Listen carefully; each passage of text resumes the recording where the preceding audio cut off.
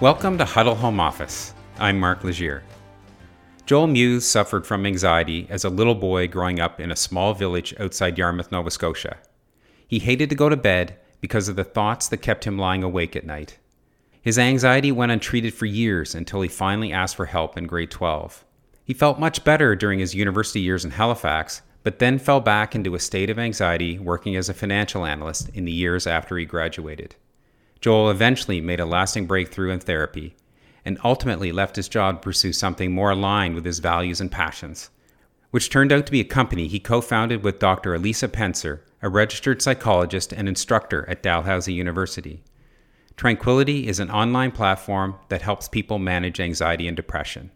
The company delivers its programming through an app or computer, and clients are matched with a coach who supports them by text, phone, or video call. I recently had a chat with Joel, who was at his office at Volta, an innovation center in downtown Halifax. We talked about his own personal journey and the growth and development of his company. Here's my chat with Joel. All right, well, morning, Joel. Good morning, Mark. How's it going? I'm very good. How are you doing? Not too bad. Yeah, where do I find you this morning? We're in Halifax. We're actually here at Volta Labs.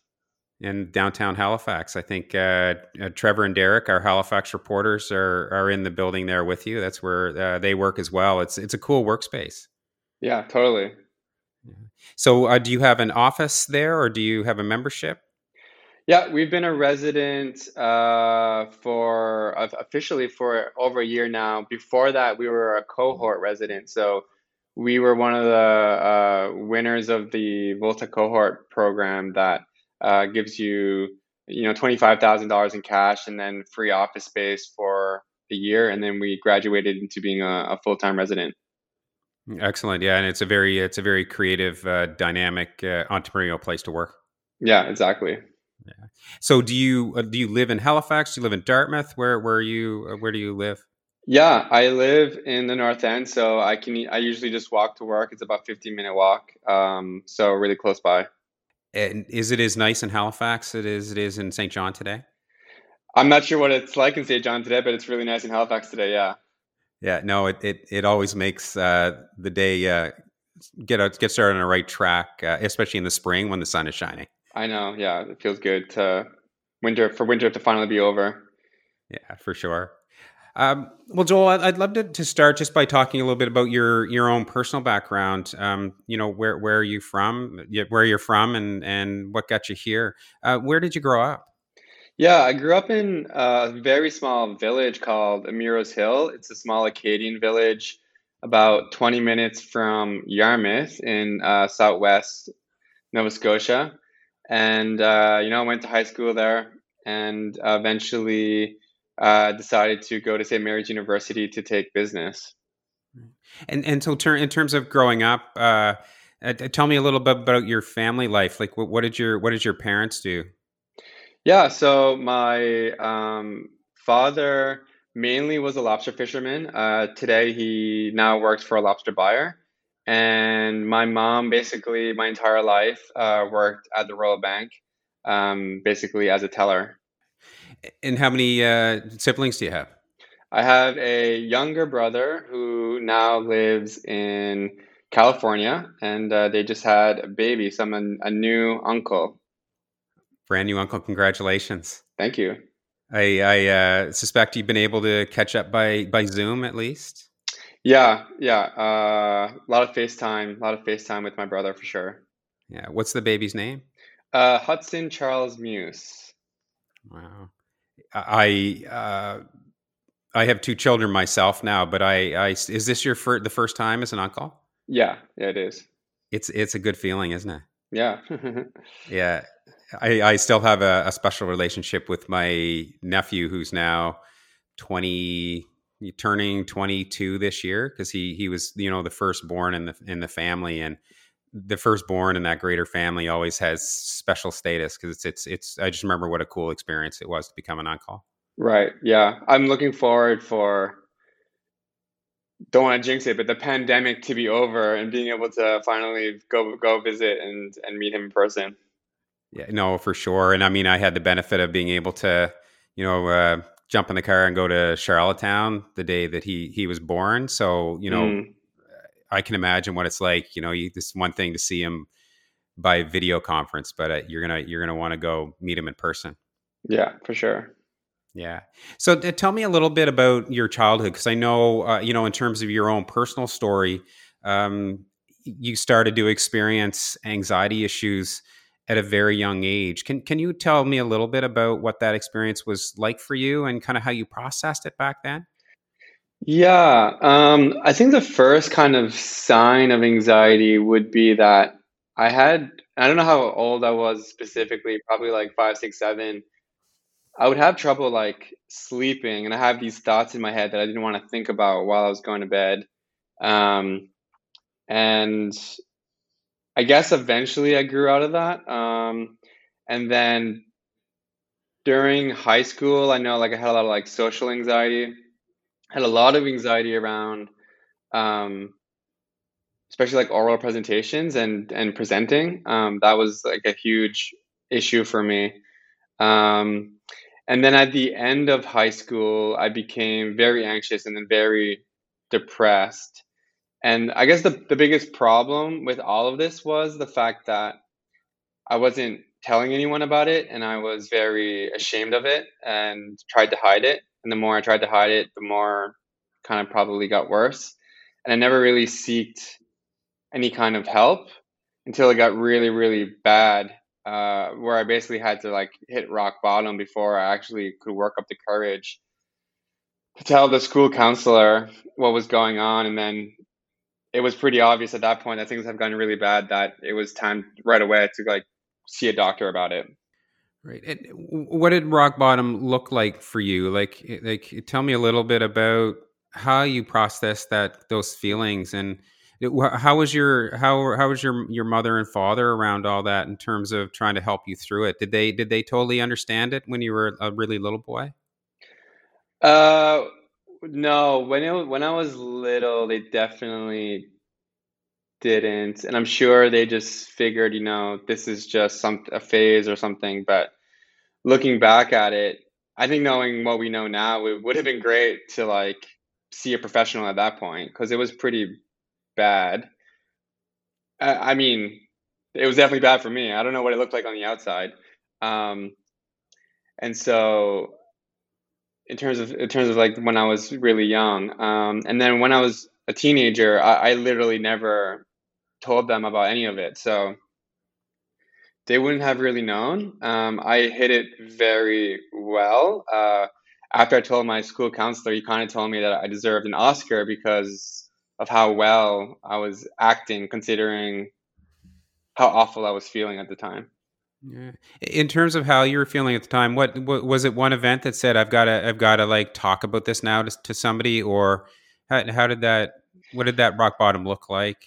Yeah, so it was this strange situation where it was a relationship with a girl that was developing, and she broke up with her boyfriend to kind of pursue me. And I think I had this massive sense of guilt about that. And then I had like a lot of anxiety about relationships, and I kind of hid it. And what really happened was I kind of like it, I started getting a nervous stomach and having no appetite. And then one thing led to another where it just became worse and worse and worse. And I basically had a stomach ache for 4 months straight, and didn't tell anyone about it. And started driving myself crazy about like what's wrong with me, what's wrong with my stomach. And then that just all that anxiety eventually led to more depressed symptoms where I had a hard time, like I was in a really low mood all the time. I had a hard time concentrating. I wasn't present anymore. And at the end of it, it was like I was getting really worried that I wasn't going to be able to focus enough to study for final exams. And so, when you sought the help of the counselor, what kind of a path did that lead you on in terms of getting treatment?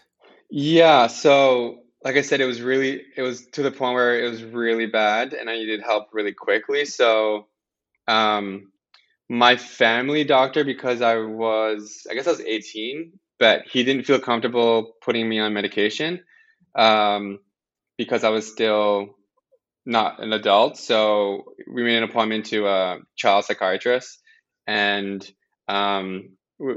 within 2 weeks, I started going on antidepressants. Obviously, unfortunately, in those situations, therapy is usually the first route that you would want to take, but the wait times were just months long, so there wasn't any time to kind of get into that. And so what happened afterwards in terms of how you developed? Because you ended up, going away to university in Halifax. How was that time at school from a mental health point of view? It was really interesting. I think it was a combination of, first of all, the medication working, but then leaving the environment that I was in and coming into a new environment where I felt like I could really thrive. So I loved university. The first 4 years, well, not the first 4 years, but I mean, the 4 years I was in university, I still describe as like the best 4 years of my life. Um, So for me, it was a really great welcome change. And did really well in school, and there's always people around. And the thing that's can be really tough when you grow up in a small community is that there's only a handful of people really, and so you either fit in or you don't fit in. But when you move into a larger kind of environment, you get to meet new people who have your perspectives and kind of find your tribe, I guess. So I think that was also super helpful. Now at school, what did you study? So I took business and I majored in finance. And so I was really interested in the stock market. So I really thrived in learning that. And then I eventually pursued a chartered financial analyst designation as well. Tell me what inspired you to do that. You grow up in a small town in Nova Scotia, and your father is a lobster fisherman. Your mom works at the bank. Um, what was it that set you on that course? I mean, I know we all go to university, and something inspires us to take the degree that we take. For you, what was that? Yeah, I mean, I bet you I would answer this question differently if you'd asked me even 5 years ago, but I think there's a big part of it was actually the money aspect, and that might be why I eventually left.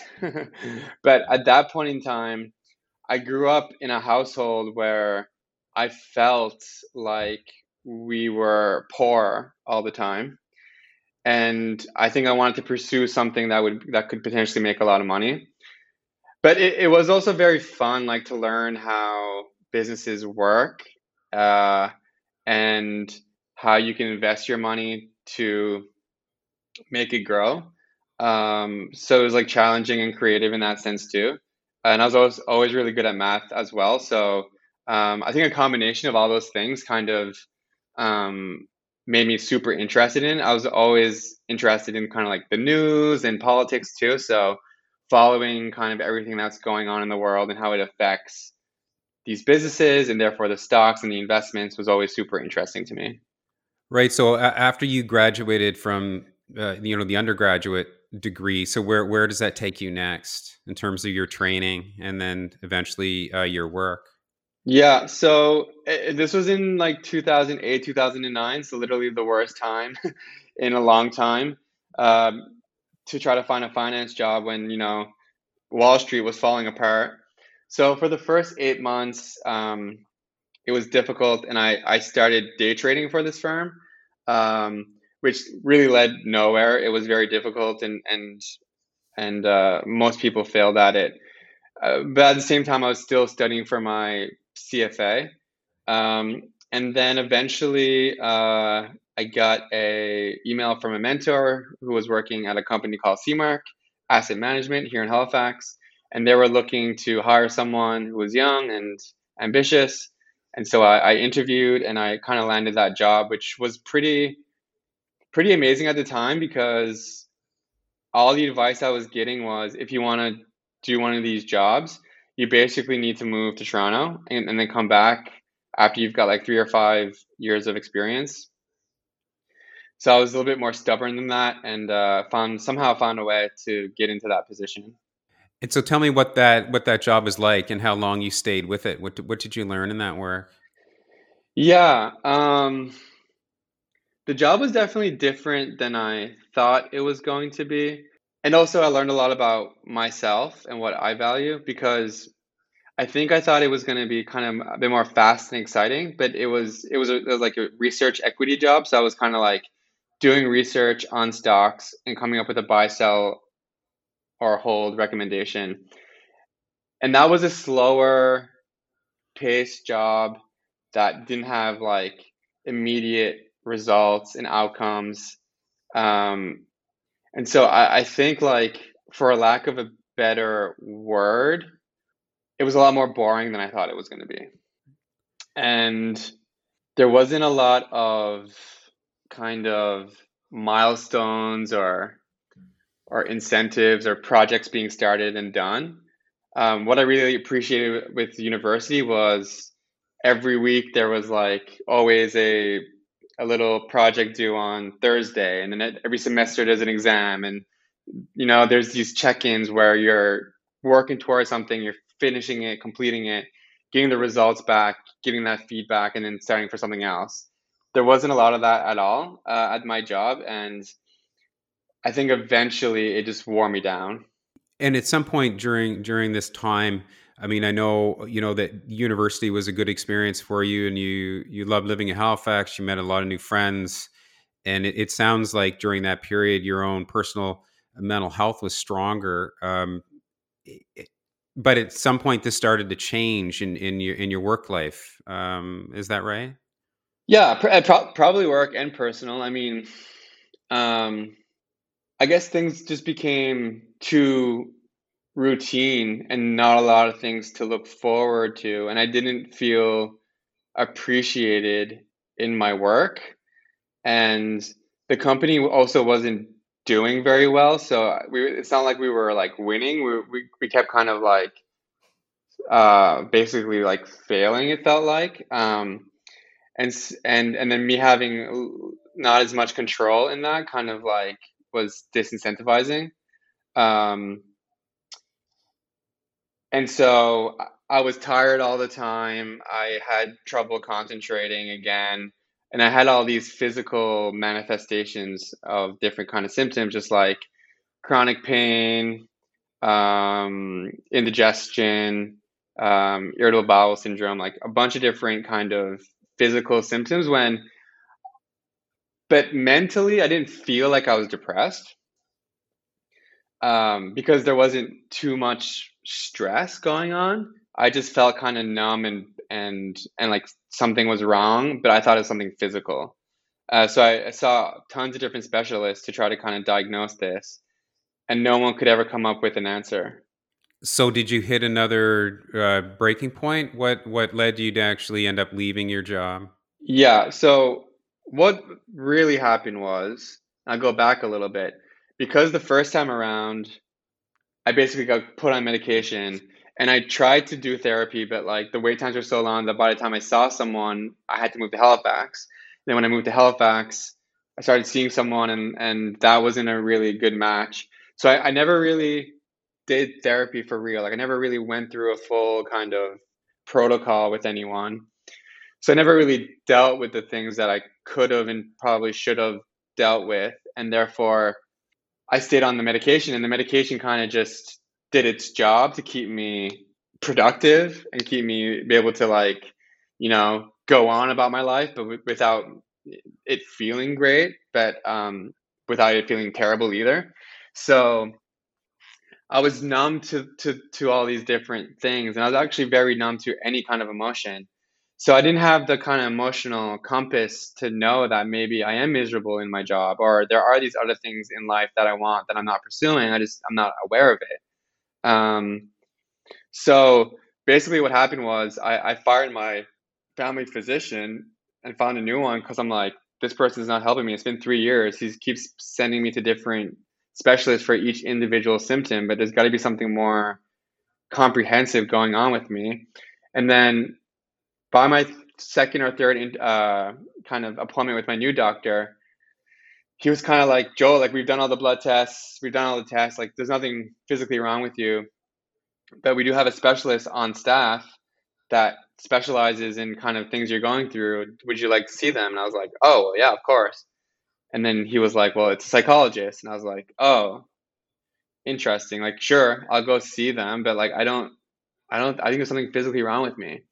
So we get the appointments. And so this is an important point. Like, I was really lucky. This was this is actually like the Dalhousie Family Clinic in Spryfield, where they take a very team comprehensive approach, and they had like a psychologist on staff. So this was outside the mental health system. So there was no wait time. It was literally like 2 weeks before I got to see her. And we had an hour and a half long session. It's like the kind of intake session. And in the session, she kept asking me how I felt about different things and and if I knew how I felt about them. So she would ask me a question like, "How do you feel about this?" And I would be like, "I don't know." She's like, "Really? You don't know?" I'm like, "No." Like, "Really?" I was like, "Okay, fine. Like, maybe I feel angry." And then she'd be like, "Well, how do you know you feel angry?" And I'm like, "I don't know." Because I'm supposed to feel angry about that? Like, I had no emotional intelligence at all. And I left that session being like, "Oh, something's wrong here. Maybe this is part of the puzzle that I'm missing here." So where did that lead you next? Yeah, so it led me to talking about a lot of different things and slowly realizing a lot of different things.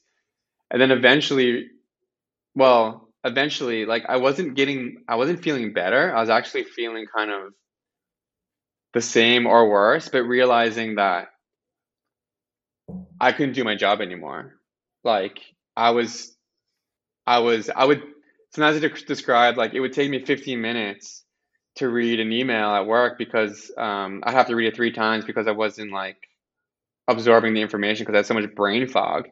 Um, so eventually, like I guess I realized what really happened was I was suffering from burnout, and the type of burnout that most people talk about is the type that you're working too long, you're not making time for yourself, you're stressed out, your job's super stressful, and you just kind of are, having both sides of the candle burning, and you run out of energy, and you kind of like burn out. But the type of burnout that I suffer was kind of different. It was more about the slow going to a job that you don't really care about, going through the motions, and it just like dragging you down slowly. And that's kind of what happened to me. And eventually I realized I had to leave and make a change and take some time for myself to kind of put myself together too. Now, the change eventually leads to founding Tranquility. Um, not to rush that story too much, but how soon after do you become inspired to start this company? Um, it took a while for me to recover, but it was definitely an idea I was thinking about pretty soon after. And so yeah, I was concentrating on just taking care of myself first and then working on the idea a little bit. And maybe 8 months or a year later, I was finally ready to really like do it for real. Uh, so it took a while. So tell me how that came about in terms of the spark for starting the company, and what your vision was in the beginning. Yeah, so it all really started and I was actually still at work when I did this, but I kind of, I was going through this process with my therapist, and it was like Bell Let's Talk Day in 2016 probably. And I kind of wrote this little short thing on Facebook just saying, hey, like this is a little bit of my story, a little blurb, like we need to talk about this. And a friend reached out and asked me if I could explain a bit more about what I was going through and what I've gone through. So I went on this huge tangent and explained the whole story to him. And I was really surprised by his response because he was like, "I've felt like that too. I didn't know you felt like that." And to me, I was talking to someone who I thought had everything together. So I was like, wow, if this person feels this way as well, there's probably tons of other people who feel this way. So I'm gonna if I can share it with him, I can share it with other people. And this might also help me like let go of some of the shame I have around it as well. Like if everyone knows, then I don't need to hide it anymore, type thing. So I started writing this long post on Facebook, and then I realized this post is way too long. I'm gonna have to host it on a blog or something. So I created a blog page. I wrote the whole thing, and I posted it, and it kind of went viral almost. Like there was 4,000 people who read it in the first 24 hours. I had like 100, like I had like almost 100 people reach out to me about it. Um, and so that was kind of the spark because it was about my story, but it was also about how the public system was failing me and others. And then because of the response, I almost felt like, well, sounds like a lot of people agree with me and someone needs to do something about it.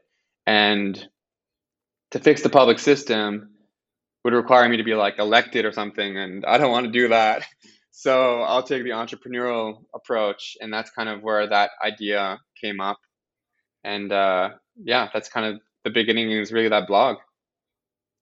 Right. Now, taking that jump is big, right? Like you've gone to university, you've worked for somebody, and now you're going to take that leap into being an entrepreneur. It must have been was it a scary leap? Yeah, um, very much so. And as it grows, it seems to continue. Like the stress just keeps to get bigger. You kind of like you finally get over the hump of like, okay, I've gone over this step. I got this step down, and then you become more successful and you get bigger, and it's like, what's this step look like? And then that's stressful all over again. So you just got to keep putting one step. Like the first thing I did is a friend invited me to this thing at Dalhousie that was just about like learning how it's called the lean canvas works. And I showed up to it and they're like, yeah, we're going to teach you how to do this and we're going to teach you how to do that. And I was like, oh, this sounds like a great program. But it was a pitch competition. And I was like, oh, I wonder if I can like just do the program and not do the pitch competition because that's like super anxiety provoking for me. And then I was kind of like, Joel, that defeats the whole purpose. Like, just join the program and do the pitch competition. If you're going to do this for real, just do it. So, like, literally, that was almost like the first time that it was official that I was going to try this. Right. And I guess if you had social anxiety around speaking in front of people, the pitch was probably a pretty big deal. Yeah. And that's the thing. That's the other kind of inspiration. I had used a cognitive behavioral therapy online tool that helped me with my social anxiety a lot. So my whole idea was we can make it better in this way, and it could be for anxiety, depression, and even other disorders in the future. Right. So, talking a little bit more about how the company evolves, you didn't do this start this alone. So, who was your partner?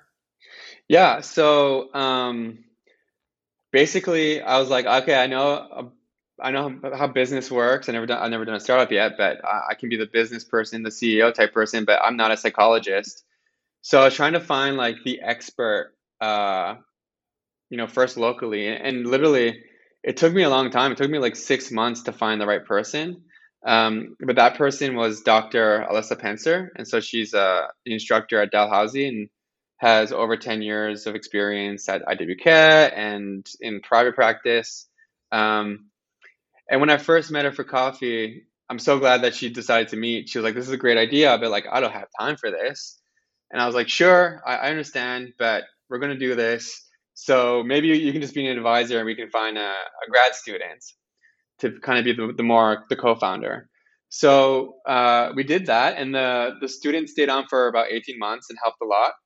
But eventually, she was doing her full-time PhD, and eventually it just became, I guess, clear that we needed someone who could spend a bit more time with this. So we had to find another co-founder.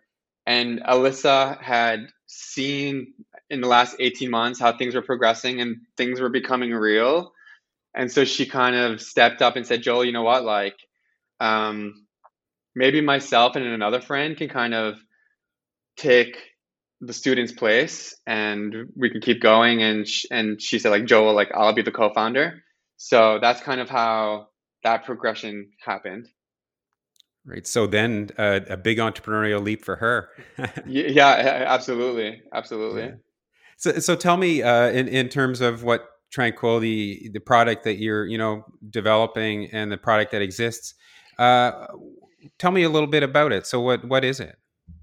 Yeah, so um, when it comes to helping people with anxiety and depression and other disorders, the gold standard out there for the kind of modality of therapy is called cognitive behavioral therapy, or CBT for short. And how it works, it really works by thinking about this triangle where there's kind of three different pieces to it. So we have our thoughts, we have our emotions, and we have our behaviors, and each one affects the other. So our thoughts affect how we feel and affects how we behave, and how we behave affects how we feel and how we think, and all that kind of stuff. And I always say we can't just decide we want to feel better, but we can work on changing our thoughts and challenging them when they're irrational. And we can work on our behaviors. So doing the behaviors that make us help us feel better, and doing the behaviors that stop us from feeling worse. So in CBT, we teach clients how to basically challenge and change their automatic thoughts and change their behavior so that they feel better.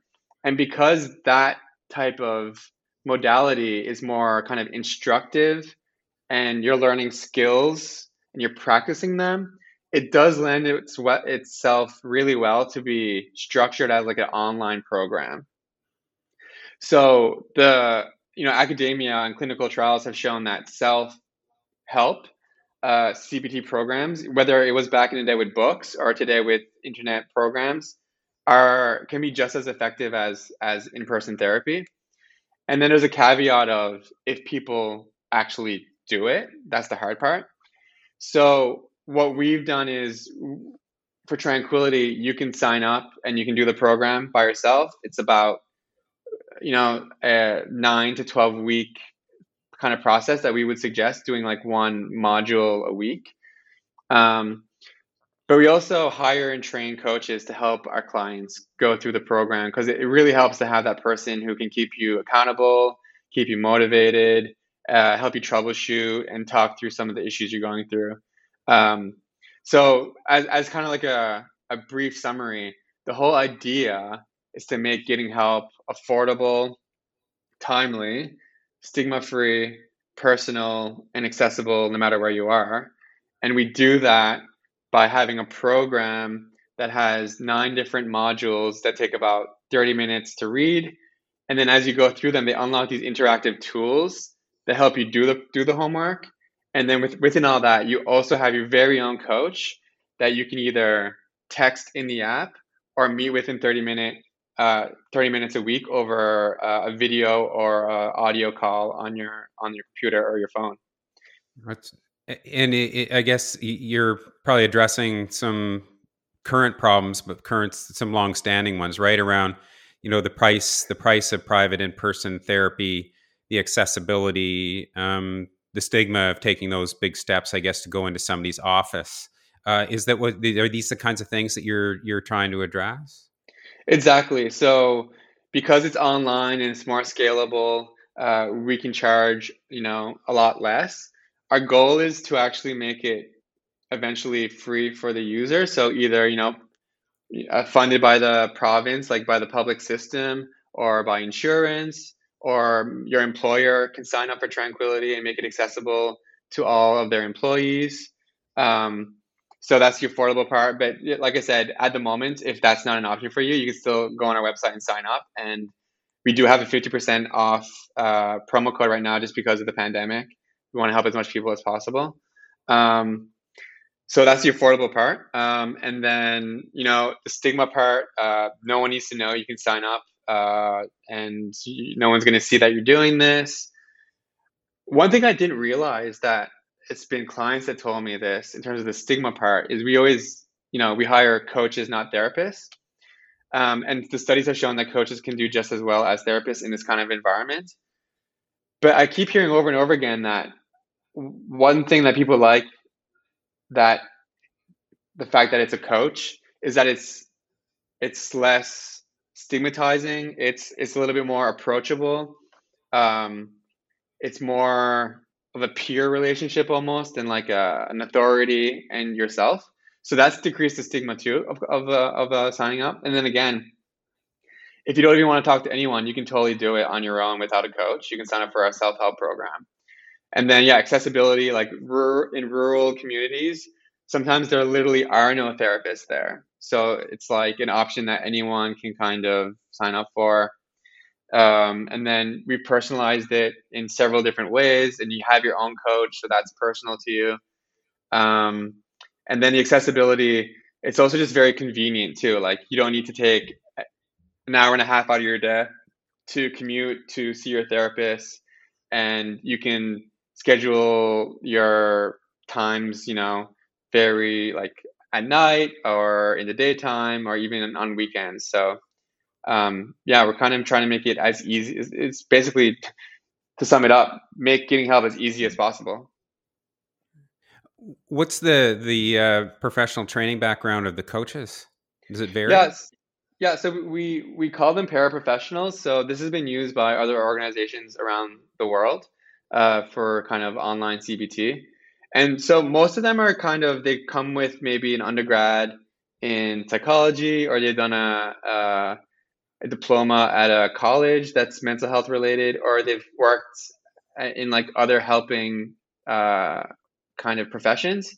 And then what they do is they go through our training protocol, and then our team of our senior coach and our two psychologists are helping to monitor and supervise them. So all our calls are recorded for kind of not research, but for training purposes, so that everything's kind of kept going smoothly. And in terms of the growth of the business, so when did you officially launch as a service for clients? Because I suspect there was a development period here in Yeah, terms of the application and your approach. exactly. So we launched in like a soft launch in November 2019.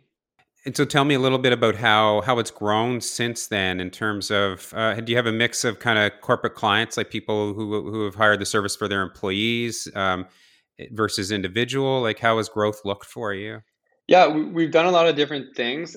So it's a real mix at the moment. We're probably going to be focusing very soon on a few different avenues, but there's some corporate clients. There's people who sign up individually. We're running a bunch of different pilots. So we have one with a university. We have one with a military resource center, and one thing that's coming up actually that I definitely want to mention for anyone who's listening is we partnered with researchers at Dalhousie and University of New Brunswick, and this was a pandemic related grant that we won together, and so we're going to be recruiting. Well, it's live now. We're trying to recruit 240 parents who are suffering with anxiety or depression. This is a It's kind of like the question that's being asked with the research is, how has anxiety and depression been elevated during a pandemic for parents? And can an online cognitive behavioral therapy platform help them with their anxiety or depression? So people can sign up for free for that. And I believe the way to do that is to visit our website, www.tranquility.app-parents, and that will allow you to, if you're a parent and if you're eligible, to to sign up for Tranquility for free. What inspired you to want to bid for that piece of work, that study? To be completely honest, that one is all on Dr. Alyssa Penter, my co-founder's kind of. She's the one who gets to get congratulations on that one. It was her and the professor at University of New Brunswick. Basically, we saw a grant that was for mental health related, and we were thinking about what kind of demographic would be really good to help. And they came up with parents because of all the stress that parents have been having to, work from home, school at home, and all that kind of stuff. Right. And part of the reason why I asked that question is obviously, with a business like yours, it's online based. You launched it pre-pandemic, but then you find yourself in a pandemic where therapy services aren't accessible in person, right? Yeah. Adjustments are made, and people are, starting to see people talk on the phone, maybe see by video call. These evolutions are starting to happen in the culture. Um, and but you're a company that developed your product as an online service, and how has it accelerated your growth? So there's been like a massive amount of interest and some very large players who are realizing that they need something like this. So we've had a lot of really great conversations with different types of organizations, and we're kind of looking forward to hopefully be able to pursue those opportunities in the near future. So things are going to be very exciting here in the near future for Tranquility. Right. Now I know you have a lot of experience yourself with this, having gone through this personally. Um, how through the people you've interacted with through your business, through your own personal networks, how are people doing through the pandemic? Like, are you seeing different kinds of problems presented, more pronounced? Like, what are your coaches having to deal with in terms of helping people through this? Yeah, it's been very difficult for a lot of people, and because of what I do, a lot of people kind of open up to me too. So I've seen, just how many people are struggling. And the things are the typical things that we would think about most of the time, right? It's the isolation was difficult, obviously. We're lucky here in Atlantic Canada, but there's still a lot of stress. There's what I've been surprised about, to talk about something I've been surprised about is, we launched with our anxiety program, and then we only launched with our depression program probably in December. And there's been more people signing up for our depression program than for our anxiety program, which does actually make sense because we were kind of expecting this. We're expecting, like, if we want to talk about the pandemic and having two different phases. Phase one, everyone's anxious about all the uncertainty, getting getting the virus, your parents getting the virus, what this virus means, the economic and financial and work related things, and all the anxiety about all the uncertainty. Eventually, it's been over a year. We're now kind of used to this, but now it's about like all the things that have been taken away from us and how that's affecting us. And it's kind of like my story. When at first it was all anxiety, and then that just becomes exhausting, and then it's depression, right? So I've been surprised at how many people are struggling with more the depression side, um, and I'm also been very pleasantly surprised at looking at some of our outcome data and seeing how well Tranquility is working for those people. With the study with the parents, is it broad based in its approach, or is it anxiety, depression? It could be one, yeah. So Yeah. if you're anxious or if you're depressed, you can sign up for Tranquility, and we actually have what we ended up doing because we realized when we were building the depression program that 60% of people who have anxiety or depression have both. So it's comorbid. So we really created a comorbid program where if you sign up and you start down the anxiety route, eventually we can give you more depression things. And if you start down the depression route, eventually we can provide you with more anxiety related tools as well. So it's kind of like it's monitoring some of your outcome scores, and also your coach could recognize this and say, you know what, like, you sign up for anxiety, but some of these things you're talking about have to do with your mood. I think it'd be really helpful if we kind of gave you this new module that can help you with that. What's your relationship like with the therapy community generally, and in person care?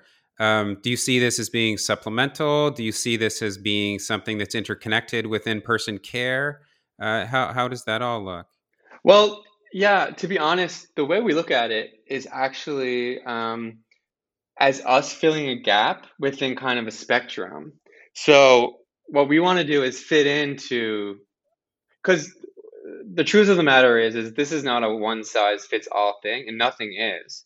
So it's kind of like, depending on what the client wants and needs and is going through at the time, there could be different types of things. So people who have more severe problems are probably better off seeing a, clinical psychologist. Um, but someone who is still kind of well enough to, basically what we say is tranquilities from mild to moderate anxiety and depression. So it's, and because of those reasons of it being accessible, more affordable, it's very convenient. And so people can kind of do that. So in the future, what we would love to see is, if you're feeling a certain way, you go see your family doctor, or you go see mental health, and they say, oh, like right now on the spectrum, you fall here, and here your choices are, A or B, and one of those choices could be tranquility, because it fits really well into that philosophy of providing, it's called stepped care, and it's just like triaging someone and giving them the most accessible help that is effective at the time, depending on their severity. Right. So you'd be part of that spectrum of care.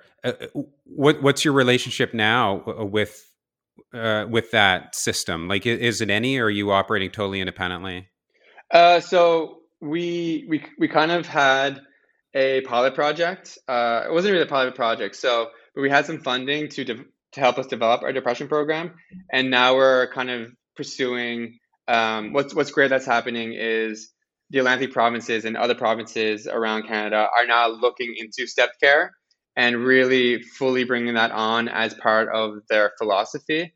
So we're hoping to be, a big part of those conversations, and hopefully being able to have the chance to kind of be a part of that. Right. Uh, sort of absent the formalization of all that yet, in terms of your relationship with that sector, how do people find you now? Yeah, so I mean, you can just visit our website. So again, it's www.tranquility.app, so .app, uh, and most of the information is there, and you can kind of sign up. If someone's running a business and they want to support their employees, same thing. Go to the website. There's two different sections: one for individuals, one for organizations. Um, and obviously, you can reach out to me. So my email is joel@tranquility.app if you're listening to this podcast and you want any more information. Are you getting referrals right now from psychologists? Like, are you getting people saying, "Oh, I think this might work for you"? Yeah, we're running a pilot with a few like family clinics, where they're sending us some clients. And